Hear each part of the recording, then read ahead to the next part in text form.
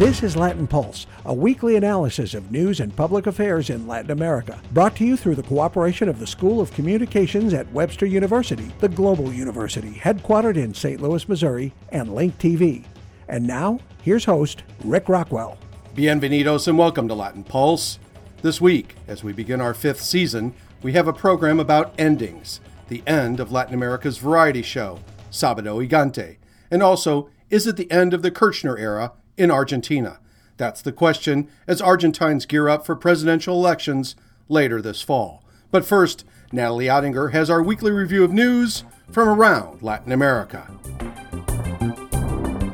Pope Francis held a series of masses and events in Cuba this week, ahead of his trip to the United States. The Pope is widely credited with negotiating the normalization of relations between Cuba and the U.S., and his trip was partially a reflection of that diplomatic effort. During his homilies, the Pope urged the Cuban government to provide more freedom, and he preached that service to a particular ideology was not genuine service to humanity. Service is never ideological. In other words, we do not serve ideas, but we serve people. Many interpreted that comment as a jab at Cuba's government, but the Pope also criticized the U.S. for maintaining its economic embargo against Cuba. And in his most direct political plea, the Pope called on negotiators working in Cuba to end the long-running civil war in Colombia to find a way to a peaceful solution. The Pope didn't have to wait long to see some of his wish come true. Just a few days after the Pope's plea, negotiators in Havana announced a breakthrough in the Colombian peace talks. Negotiators set a timetable to conclude negotiations toward a peace settlement in 6 months. Part of the breakthrough was an agreement for Colombia to form a truth commission. The commission would look into the human rights abuse from both sides in the country's civil war, a conflict that has stretched over the past 51 years and claimed about 220,000 lives. A court in Brazil has sentenced one of the leaders of the Workers' Party, the party that rules the country, and that sentencing has renewed calls for the impeachment of President Dilma Rousseff. So far, investigators have not implicated the president in the scandal which revolves around the state oil firm Petrobras. Investigators say construction firms and contractors working for Petrobras were involved in bribes and kickback schemes linked to high-ranking politicians. Wow! Vacari Neto, the former treasurer of the Workers' Party, is one of the highest-ranking politicians implicated in the scandal. Prosecutors say he took at least $1 million in illegal payments. A judge sentenced him this week to more than 15 years in prison.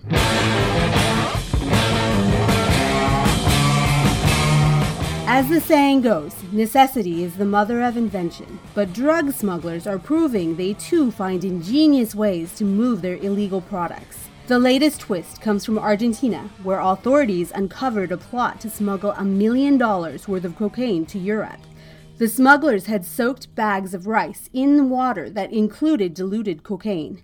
The rice did what it naturally does: soak up the water, and then the rice was dried. The cocaine remained inside the rice. Police say the smugglers intended to grind the rice into powder and sell it as pure cocaine. But the police discovered the plan when the rice was moved to a warehouse for shipment, and drug-sniffing dogs detected the odor of cocaine inside the sacks of rice. For Latin Pulse, I'm Natalie Ottinger. Thanks, Natalie. Our shout-out this week goes to our listeners in Ashburn, Virginia, and the rest of the suburbs for Washington, D.C. in Northern Virginia. That area is home to our greatest group of weekly listeners all time. We salute you and thank you for your support, and thanks to all of our listeners elsewhere around the globe. And now we turn to what was a favorite television program for the hemisphere for much of the past 53 years, Sabado Gigante. Hosted by the seemingly always exuberant Mario Luis Kreutzberger, affectionately known as Don Francisco. The program began as a variety show in Chile in the 1960s, and during its peak of popularity in that country, 80% of Chileans might watch it each Saturday night, with episodes sometimes lasting as much as 8 hours.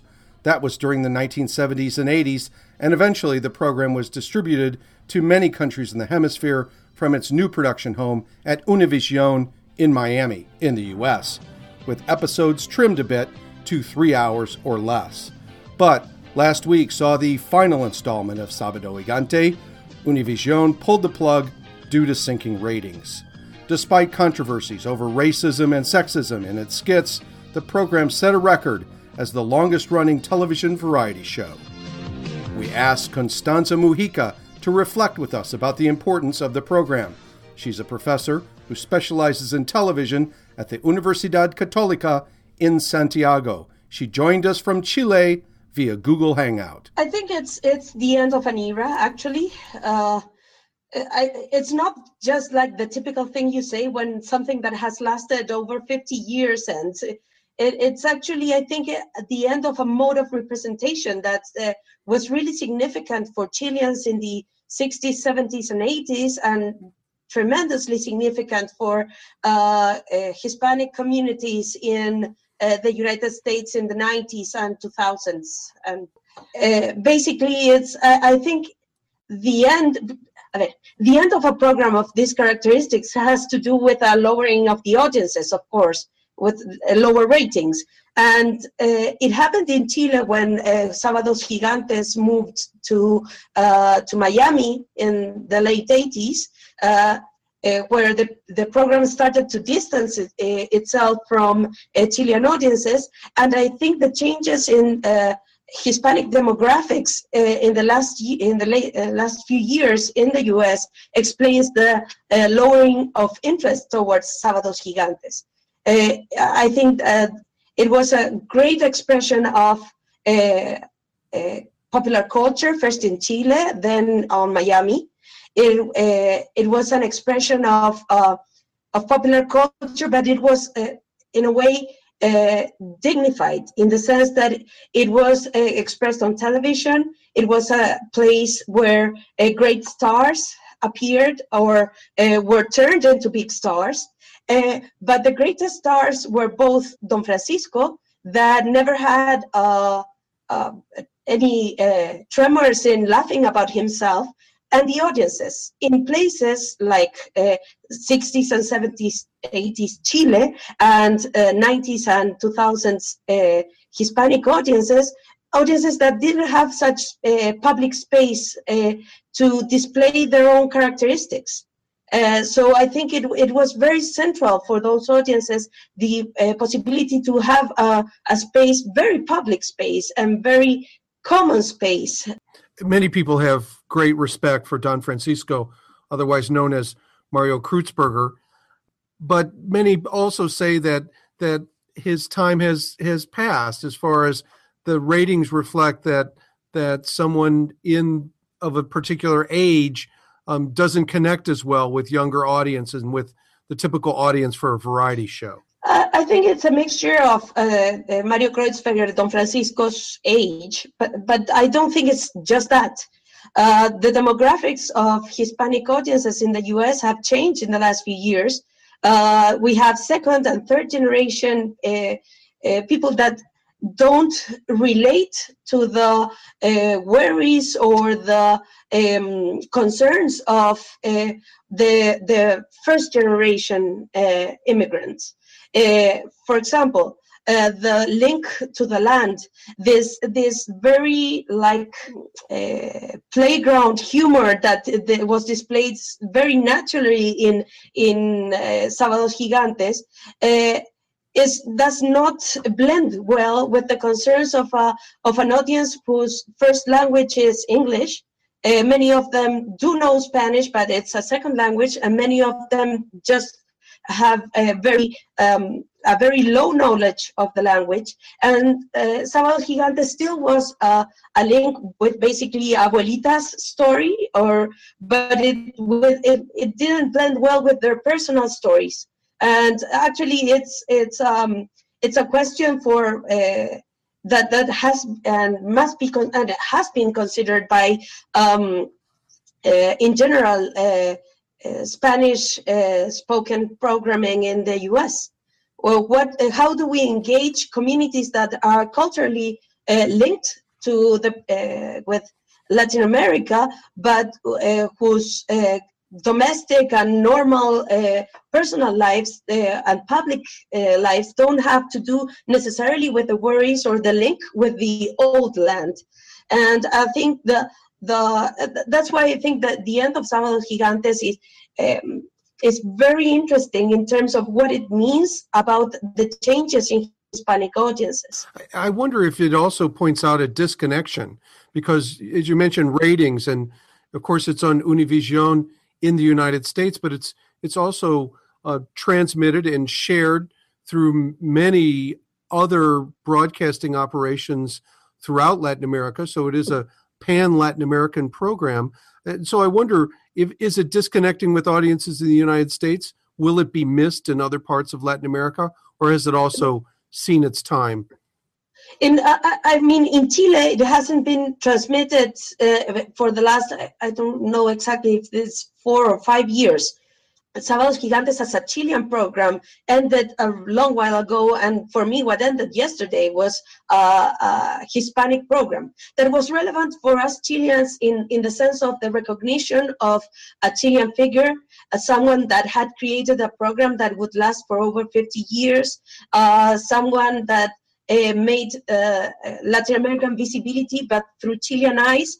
That was really important for us Chileans, but the program was not a Chilean program from a long, long time ago. I know that it is one of the programs that if I was traveling in Caracas or Mexico City or anywhere in Central America, I could see this program any Saturday night, and not just in my hotel, but in many bars and restaurants and other places. So it's a program that defines a Saturday night in Latin America, or did.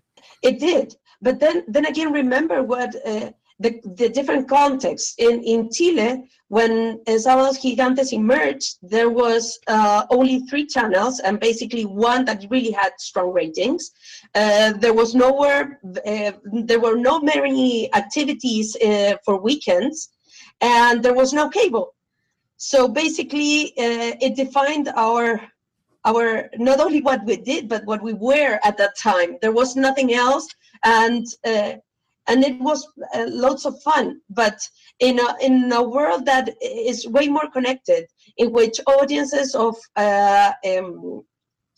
air-to-air television has decreased and the audiences of cable has increased, internet connections,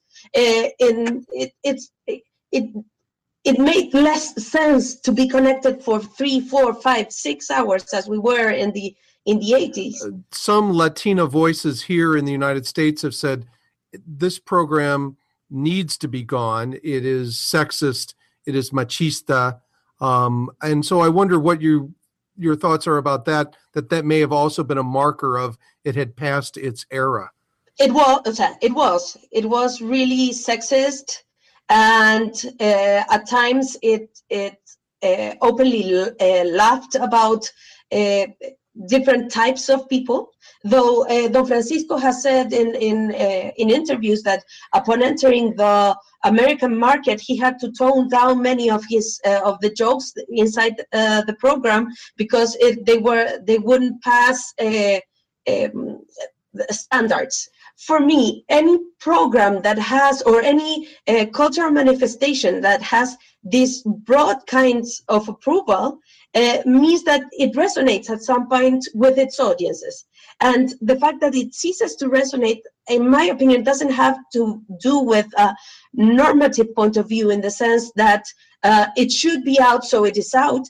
But basically, again, a change in the audiences. As you mentioned, that this is a program that starts in Chile in the 1960s and really comes into its prime in Chile so that it is noticed in other parts of Latin America during the Pinochet era. And so I'm really wondering, does it reflect the political, cultural aspects of that particularly conservative time in Chile? And did it continue to carry that particular foundation culturally with it? Sábados Gigantes and Don Francisco basically never acknowledged any change in the political systems. Don Francisco himself declares himself as like center leaning towards a little more towards Chilean left, which is not the extreme left by any margins. But he never acknowledged the coup. He says that he received lots of pressure, but he didn't cave into pressure. But he never acknowledged Don Francisco's personal political stance. I think the program was functional, or at least it was non-intrusive for local authorities at the time. It was fun, funny, people stayed in their homes, it didn't have any political content. And in a way, a country that didn't have many cultural manifestations going on was the alternative of having 6 hours of programming every Saturday was like very, very welcome. But again, if it had been just that, a very like protected environment in a conservative country wouldn't account for the fact that the program actually went outside and was successful outside. It also provided a sort of hope in terms of in a country which was basically poor, with people with no access to buying things. The opportunity of getting a house in this big contest was perceived as a sort of hope in a less hopeful environment. Thank you so much, Constanza Mujica at the Universidad Católica in Santiago, Chile, joining us today on Latin Pulse via Google Hangout. Thank you for joining us. Thank you for contacting me. Coming up, we'll sort out the political scorecard in Argentina as it heads towards presidential elections. Stay with us. This is Tom Skerritt for the Borgen Project. Each year, nearly 2 million children die from preventable diseases. Each day, 30,000 people die from hunger. 500 each hour are children. The Borgen Project is turning this around. We need your help. To learn more, go to borgenproject.org. That's BORGEN project.org. Welcome back to Latin Pulse. Argentina heads to the polls next month to elect a new president, as current president, Cristina Fernández de Kirchner, has served 2 terms and can't run for re-election. But some question if President Fernández and the Peronist political machine she heads will attempt to keep a hold on power, even as a new president comes into office. Currently, her hand-picked successor, Daniel Scioli, is leading in the polls. The mayor of Buenos Aires, conservative Mauricio Macri of the Republican Proposal Party, is running second. And in a strong third place is Sergio Massa of the leftist United for a New Alternative Alliance. We asked Amy Williams for her analysis of the campaign.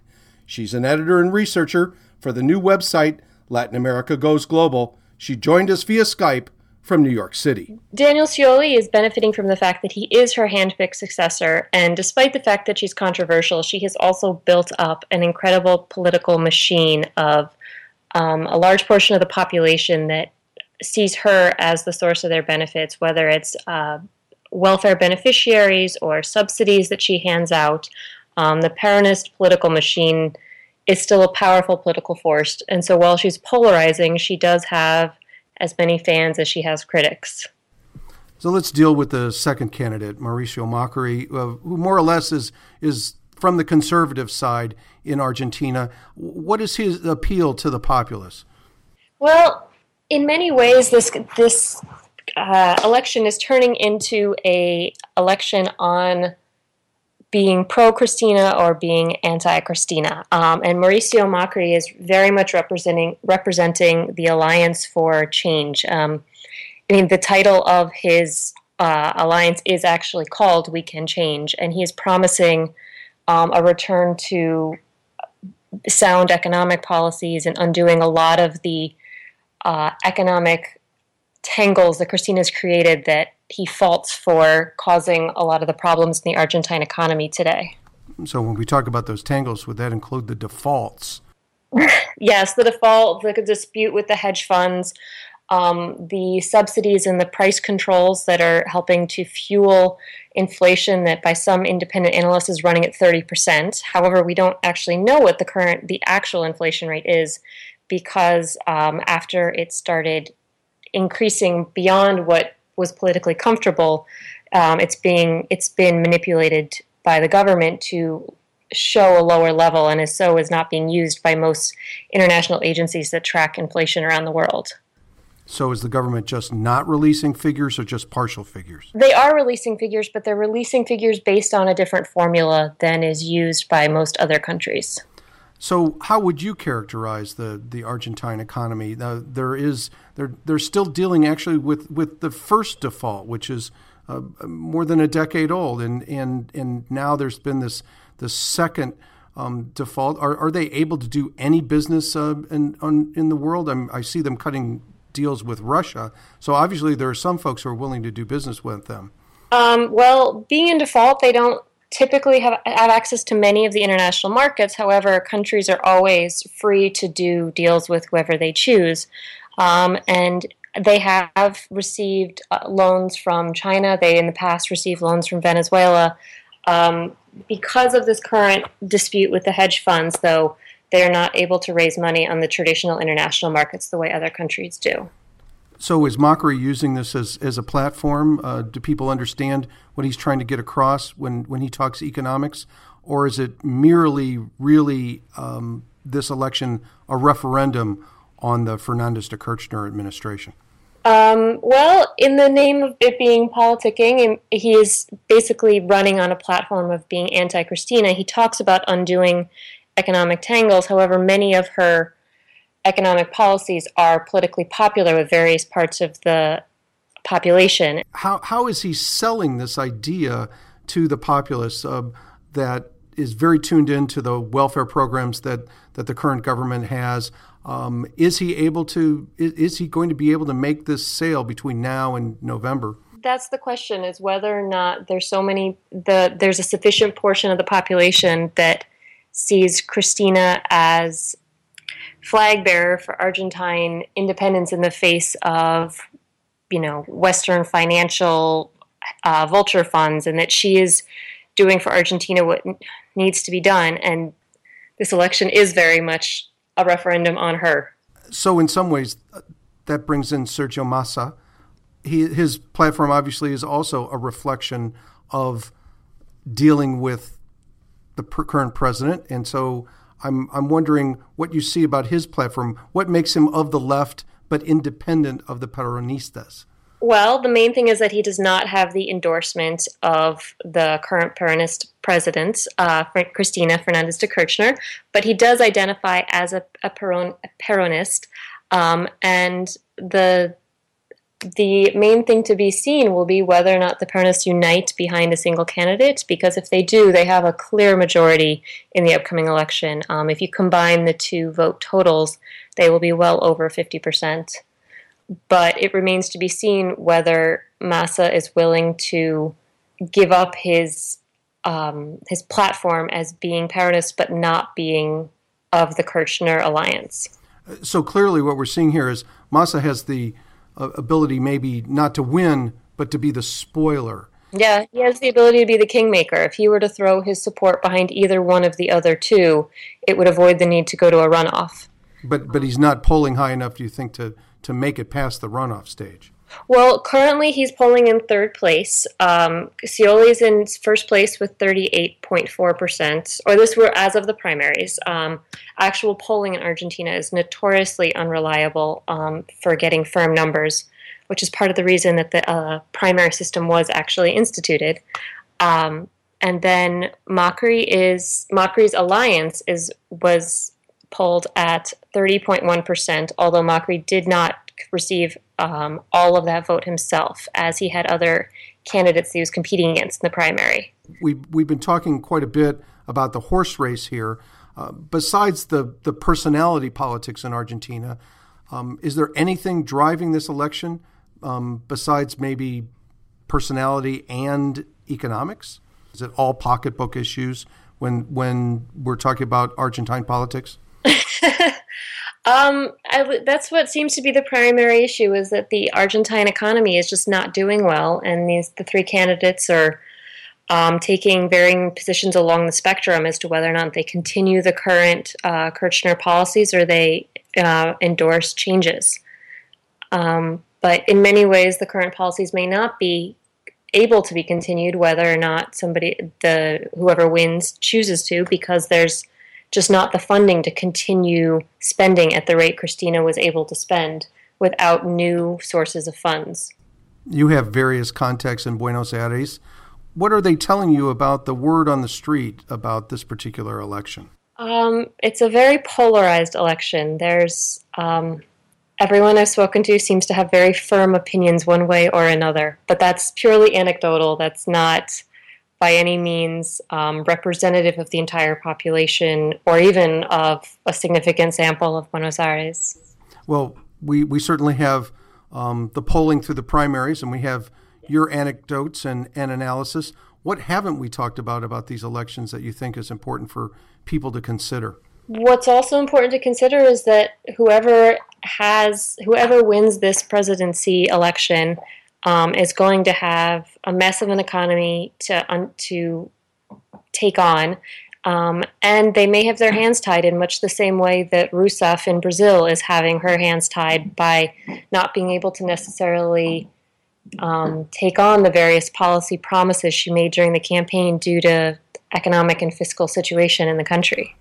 President Rousseff in Brazil certainly has problems based on a number of different corruption scandals. Oh, yes, corruption as well. I'm just wondering, is that also the case in Argentina? Or does corruption play a role here, or is it merely the issue of the problems of defaulting on loans and the continued court fights with hedge funds? There's a fair amount of corruption scandals that are kind of percolating around. I wouldn't say that any of them seem to be a decisive issue for the current election, but they may be very decisive for Cristina when she leaves the presidency and loses her immunity. There's a number of cases in which she might be implicated after leaving office. Let me ask this. What is the future for President Fernandez de Kirchner? There are some people who have conjectured that she was trying to pick a candidate that would let her pull some strings from behind the scenes. Is this the end of the Kirchner era? Well, I've also seen, too, that she very much wanted the way she is structuring the election and attempting to handpick her successor is that she would like to stay involved in politics after her term ends. However, the way the political presidency is set up, the person who actually is the incumbent has at their fingertips a vast political machine, and it will be entirely up to them whether or not to use Cristina's skills or connections in any way, or to completely cast her aside. Thanks so much. Amy Williams, one of the editors of the new website Latin America Goes Global, our guest today on Latin Pulse. Thanks for joining us. Thank you. And now a special message to our technical director, Jim Singer, who's not with us this week. We hope to see you back in the studio soon, so the microphones and soundboard will have that special glow only you can give them. Thanks for joining us on Latin Pulse this week.